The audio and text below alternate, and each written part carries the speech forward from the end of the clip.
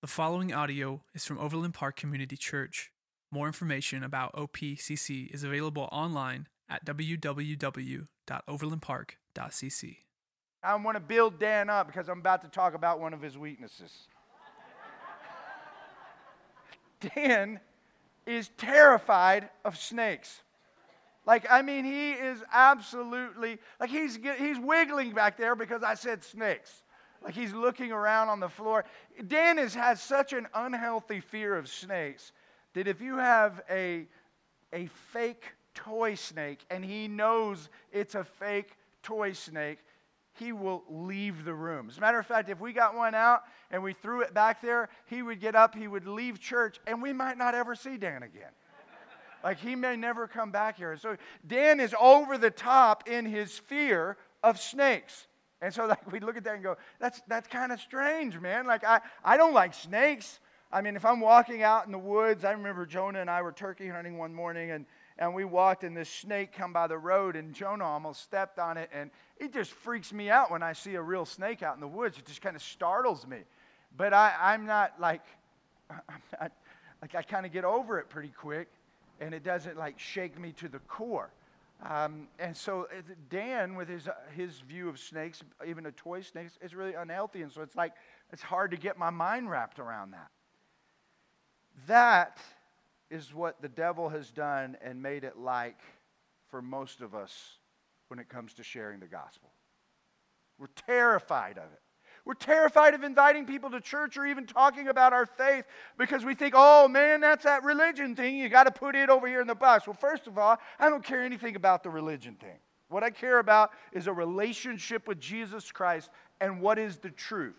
And in my relationship with Christ, it is the foundation of everything that I am. And so there ought not be any fear that's happening inside of me to be vocal about what I believe. As a matter of fact, I ought to be afraid not to share what the good news that is going on inside of my life and how the gospel has totally radically changed everything about me. And so, it's interesting that we all have to deal with and battle this thing, this fear of sharing our faith, inviting friends to church, and I'm just so thankful today that we land this series, totally unplanned by me, but we land this series talking about spiritual warfare.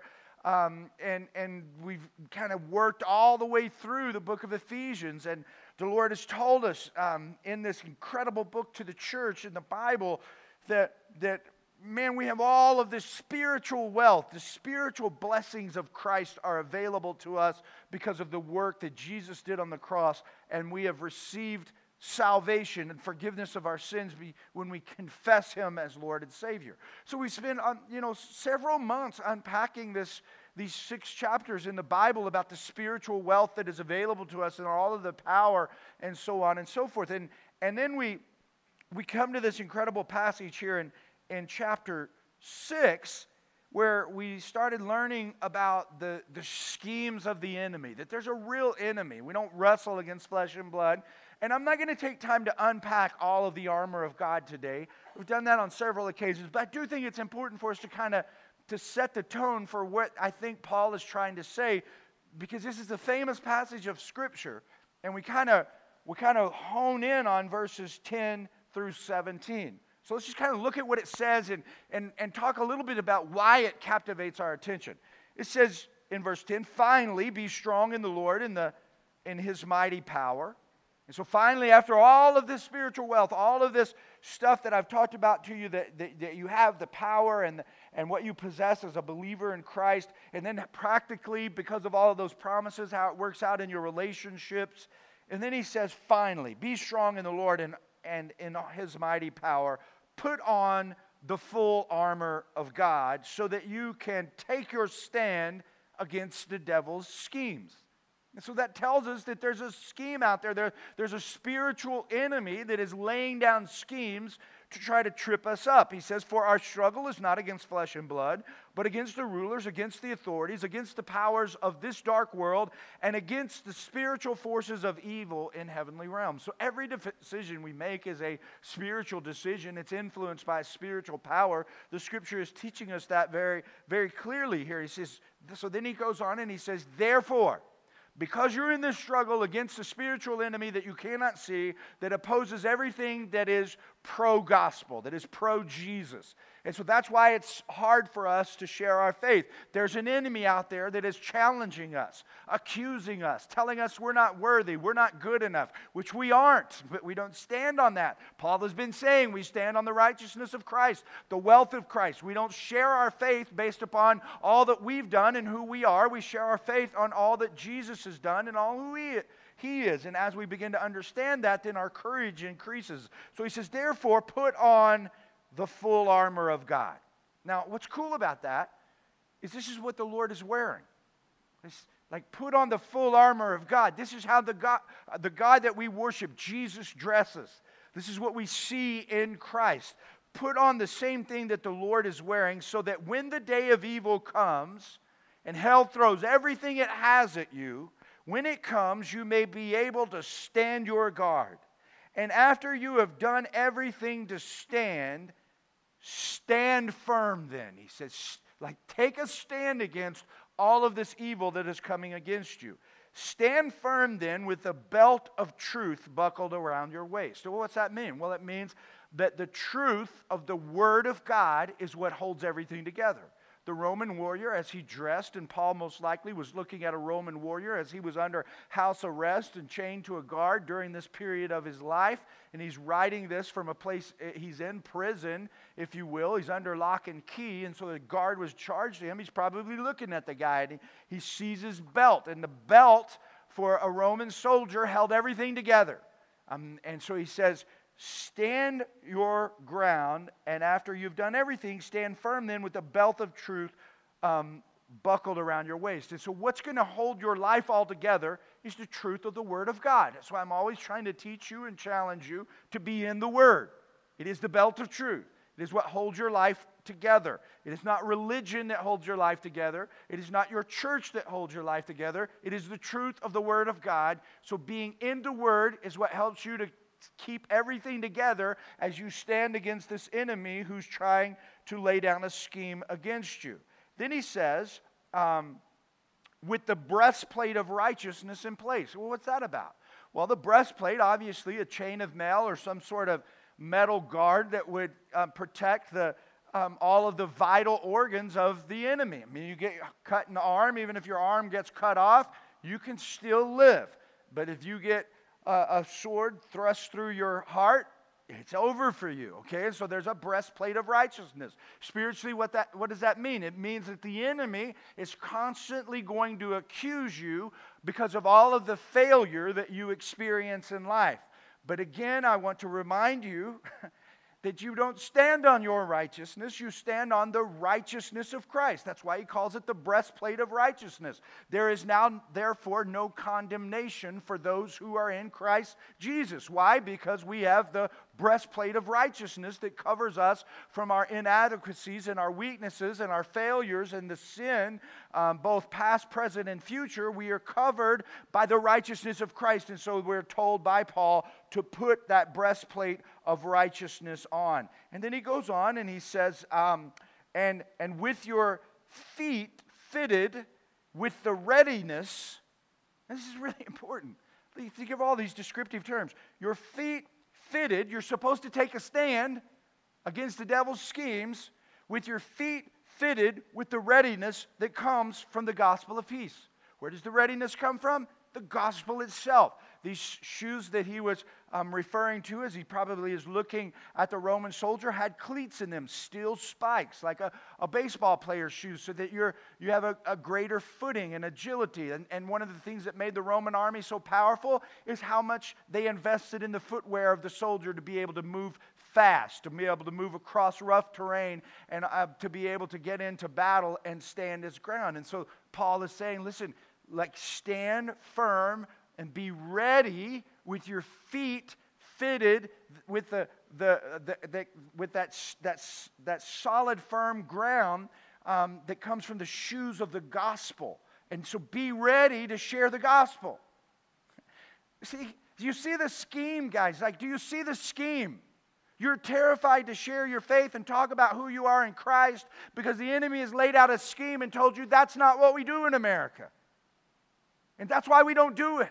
And that's why churches aren't experiencing the incredible blessing of the Lord Christ to come down and move through them, and seeing people come into the kingdom by incredible numbers, because we're not standing firm with the readiness of the gospel. That's what this whole chapter is about. And we've kind of carved it out, and certainly it applies in many different ways, but we kind of carve it out that anytime something bad happens to me, I just got to go and understand that I'm under an attack. Well, this, to me, as I unpack it and exegete the text, it seems to me that it's implying that I am a warrior in the kingdom of Christ, and this is all applicable to me as I share the truth of the Word of God, as my feet are clad with the gospel itself. How beautiful are the feet of those who share the gospel. It is not just for the preacher to proclaim the gospel. All of us are to be proclaiming the gospel. And so this is where he's kind of leading us. And he says, in addition to all this, like in addition to all of these things that God has equipped for you, that God himself has wore, that Jesus has purchased for us, in addition to all of this, take up the shield of faith with which you can extinguish all the flaming arrows of the evil one. And so the enemy is trying to take us out and uses this idea of these flaming arrows, and he's trying to pierce us, but we have the shield of faith in order to take these other things that I've just described and hold them up over our lives and realize this is what the Lord has equipped me and outfitted me with, so that I can move in this battle to courageously share what it is that he's asked me to share. And so it will extinguish the enemy's attacks upon me. And then finally he says, take the helmet of salvation and the sword of the Spirit, which is the word of God. And so that salvation that has come through the cross of Calvary, it goes over to protect my mind, to keep me thinking correctly, and I have the Word of God to keep my mind focused on the truth of God, which holds it all together, and I use all of these things together in order to move forward and advance the kingdom of Christ.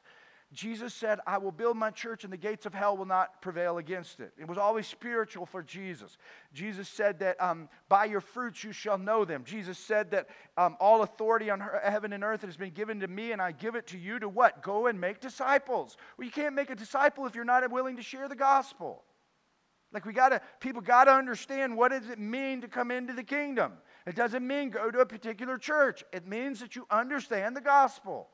And so we have to realize there is a call on our lives to share the gospel. And so when we unpack all of that, and we get to this place, well, why are we so afraid to do this? Why is it so difficult for us to do it? Why do we have an unhealthy fear of it? Like, if I just ask you, man, when's the last time you talked about the gospel with someone in your life that it wasn't at church? Like, do you even know? Do you remember? Have you ever done it? And so this is not to beat you up. This is to try to help you understand why you're not doing it. There's a scheme laid out that's trying to keep you from doing it. Because when you begin to do it, and when you get really serious about following the Lord in this capacity, remember that authority that Jesus talked about in the Great Commission? All authority on heaven and earth has been given unto me, and I give it to you to what? To go make disciples. And so when you get serious about it, that authority is dispensed down in your life, and you become a conduit for the power of the Holy Spirit to be lived out and poured out upon the planet. That's why Jesus says, when you pray, pray, Our Father, which art in heaven, hallowed be your name, thy kingdom come, thy will be done in heaven, which is where the first 3 chapters of Ephesians talks about. All our spiritual blessings are in heaven. Your will be done in heaven as it is on earth. How do we do that? We live out the authority, the principles that bring the authority in our lives to make disciples. So we can't do it unless we're trying to make disciples, and you can't make a disciple unless you're willing to share the gospel. Yet the enemy has laid out a scheme. He has us terrified that we won't even invite our friends to church, and let alone share the gospel with them, because we're terrified, like Dan is terrified of snakes, right? So the big idea of today's talk is don't be like Dan. Sorry, Dan. And so we look at this and we go, okay, how do we overcome our fear and serve the gospel boldly? Remember, we learned, and I'll touch on this again here in a moment, but we're to serve the gospel. Diakonos was the Greek word. We're table waiters. We're servers. Just like the waiter comes to our table and he says, what would you like to have to drink today? Are you ready to place your order? And he serves us our meal. We are to serve the gospel to people we come in contact with in that capacity. We're looking to serve them the gospel. And so how do we overcome the fear in order to be able to do that? Well, Paul teaches us after he lays out all of this weaponry and this armor that we have in order to engage the battle, and he tells us that there's an enemy trying to stop us, laying out a scheme. How do we overcome the fear in order to engage it? Well, he starts in verse 18. And he says, and pray in the Spirit on all occasions with all kinds of prayers and requests. With this in mind, be alert and always keep on praying for all the saints. Pray also for me that whenever I open my mouth, words may be given me so that I will fearlessly make known the mystery of the gospel, for which I am an ambassador in chains. Pray that I may declare it fearlessly as I should. So it's like prayer is how we overcome the fear. So Paul is even saying, the Apostle Paul is even saying, man, I understand that the enemy lays out a scheme and he tries to terrify me and keep me from opening my mouth and proclaiming this good news and sharing the hope of what's happened to me in my life with the entire world. And so he's saying, pray for all the saints. Pray for me that we will fearlessly make known the gospel that has set us free. So prayer is the key to overcoming our fear of sharing the gospel. If we are not praying, we are not sharing. The only way we will come to a point where we begin to have the courage to share our faith and to just share our journey, even what it's like to be a part of a local church, is when we begin to pray. And so when the Lord says we need to pray, what He's doing is He is inviting us to draw on His wealth. Here's a remarkable thing about the disciples. If you study the disciples, they never did ask Jesus to teach them to preach. They never did ask Jesus to teach them to sing. They never did ask Jesus to teach them to do anything but this one thing, pray. Like they watched Him and they was like, Lord, teach us to pray like you do. Because they realized that He was drawing on the power of the Father.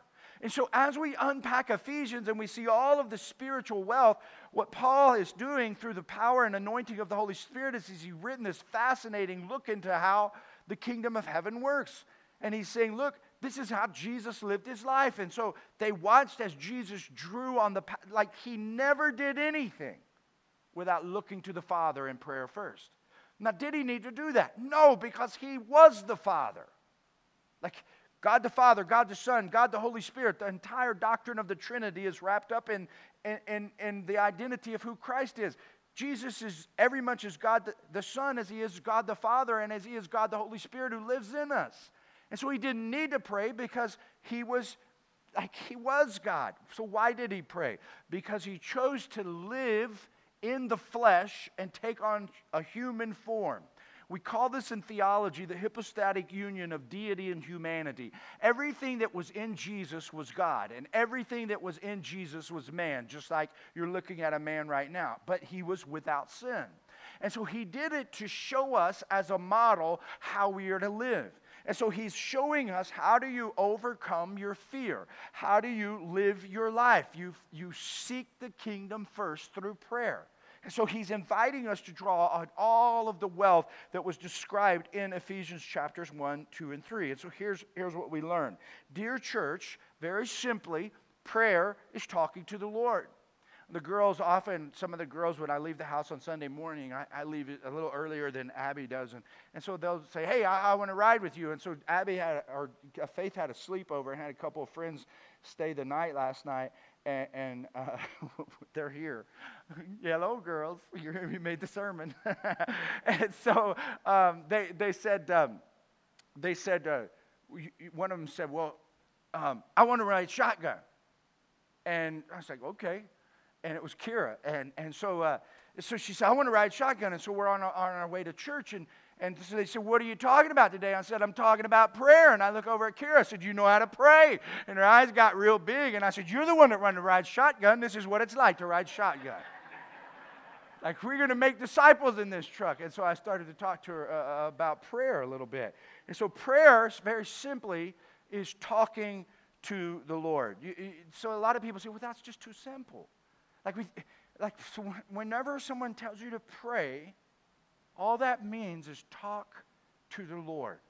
And so often people say, well, I want something a little bit deeper than that. And that's really part of our problem, is we want to get so deep that we don't know what we're doing. And prayer is just simply a communication with the Lord. It's talking to the Lord, communicating with the Creator of everything, and just having a conversation with Him. And it's not part of the natural man to pray. That's why it's hard work for you to do. Is that naturally you're not inclined to do that. Naturally, you are inclined to talk to people. So when you have a problem, when you get anxious about something, the first thing you want to do is pick up the phone and call somebody. When something good happens in your life, you are inclined to pick up the phone and call somebody, or get on Facebook and post, or on Instagram and share. That's what you're inclined to do. You have to train yourself to live from the supernatural. And before you do any of those things, you turn to the Lord and have a conversation with Him. You thank Him for what He just did in your life. You talk to Him about what is making you anxious at this particular period. I am not in any way, shape, or form saying you don't talk to people about things that make you anxious in life. What I am saying, though, is talk to the Lord before you talk to people. And that's what we need to do, because He is Lord of the situation. And sometimes He can work us through a moment and we don't need to talk to other people. Sometimes we do need to talk to people, and He will show us who it is that we need to have that conversation with. And so we need to understand that prayer is just simply talking to the Lord and realizing that we are willing to spend hours a day talking to people, and it's difficult for us to spend a minute a day talking to the Lord. Why? Why is it so hard for us to talk to the Lord? Because it is a supernatural experience. And when you engage in it, supernatural things will happen in your life. And the power of the Lord will start being poured out in your life. And it's hard for you to do, specifically as the Word is teaching us. The enemy is laying out a scheme to try to keep you from doing it. Like, he doesn't want you doing it. Because when you start doing it, heaven is going to open up in your life. And the kingdom is going to start breaking out around you. And it's going to take you in places that you would have never gone before. And you're going to do things that you never would have done before. Because now you're communicating with the Creator of the universe. And through the Word and through prayer and through the Holy Spirit giving you discernment and recognizing what He wants, you begin to navigate through life. And heaven opens up for you. And so some people think that prayer is persuading God to change things. Like, I'm going to talk to God and I'm going to get Him to change things. That's not what prayer is. Here's the second thing I would share with you. Dear church, don't pray to change things. Pray to change yourself, and then you will change things. Right? Like, ask the Lord to change you, so that He can get you in the place that you need to be to do what it is that you need to do. Prayer is not getting God to conform to us. Prayer is conforming ourselves to God. And in that conversation with the Lord, we begin to see all of the things in our lives that are not like God. We start seeing how much different God is than us, and we are, God, I got to conform this area over here. There's something broken in my life right here. I'm not yielding this to the Lord. Here's the thing about prayer. When it comes to prayer and sin in your life, there are two options. You either begin to pray about the sin and you will stop doing the sin, or you will quit praying about it. Because you can't handle it. Because your heart will begin to get hard toward the thing that the Lord is asking you to do, so you just push aside prayer and you try to pray about other things in your life. Sometimes you feel like, Ben, the Lord He's not moving. I've been praying and the Lord is not moving. Heaven's not open up in my life, and I talk to God all the time. But maybe as you're talking to the Lord, you're doing all the talking and none of the listening. And as He says, I want you to step in obedience into this thing right here. You can't get the next bit of divine information from heaven because you won't step into the information that you've already been given. And so the Lord He's constantly challenging us with things. I'm excited this weekend because some people are are getting baptized that I think have been holding on to it for a while, and they're stepping into it, and I can tell that they're listening to what the Lord is impressing upon their heart. And that's a huge thing, man, because as you step into that obedience, the Lord begins to show you the next thing that needs to take place in your life. And so if you're a candidate for baptism, you know what you need to do? You need to quit being afraid. You need to listen to the Lord. You need to get a connection card out, fill it out, drop it in the offering, and say, I want to get baptized. I want to get baptized next week. What is preventing you from it? Like, that's a good question, man. If you believe in Jesus and you've never walked that out in your life, why? Why is it hard? Why are you not yielding in it? Because the enemy is laying out a scheme that's got you confused. That's exactly why. It's why we don't walk out our obedience. And so in that conversation to the Lord begins to show us the things that He wants us to do. Now, so when should we pray? Should you pray in the morning? Should you pray at noon? Or should you pray at night? Well, verse 18 says we should pray on all occasions with all kinds of prayers for all the saints. And the key is all. Okay? Jesus wants us to bombard heaven with our prayers. He wants us consistently calling upon Him. In a war, an army doesn't just fire one shell. That's why they call it carpet bombing. When the Air Force comes over, man, they start bombing a place, they just carpet bomb it. And so they pound it with repeated fire. So Paul tells us to pray with all kinds of prayer. In the Bible, there are all kinds of postures for prayer. We have standing, kneeling, lying, walking, thanksgiving, praise, supplication, intercession, all of these different things going on for prayer. So there's all kinds of types of prayer. You should commit this verse to memory. It's a pretty easy one if you've never memorized Scripture. Paul says in 1 Thessalonians 5:17, pray without ceasing. What's that mean? It means we never quit having the conversation with the Lord.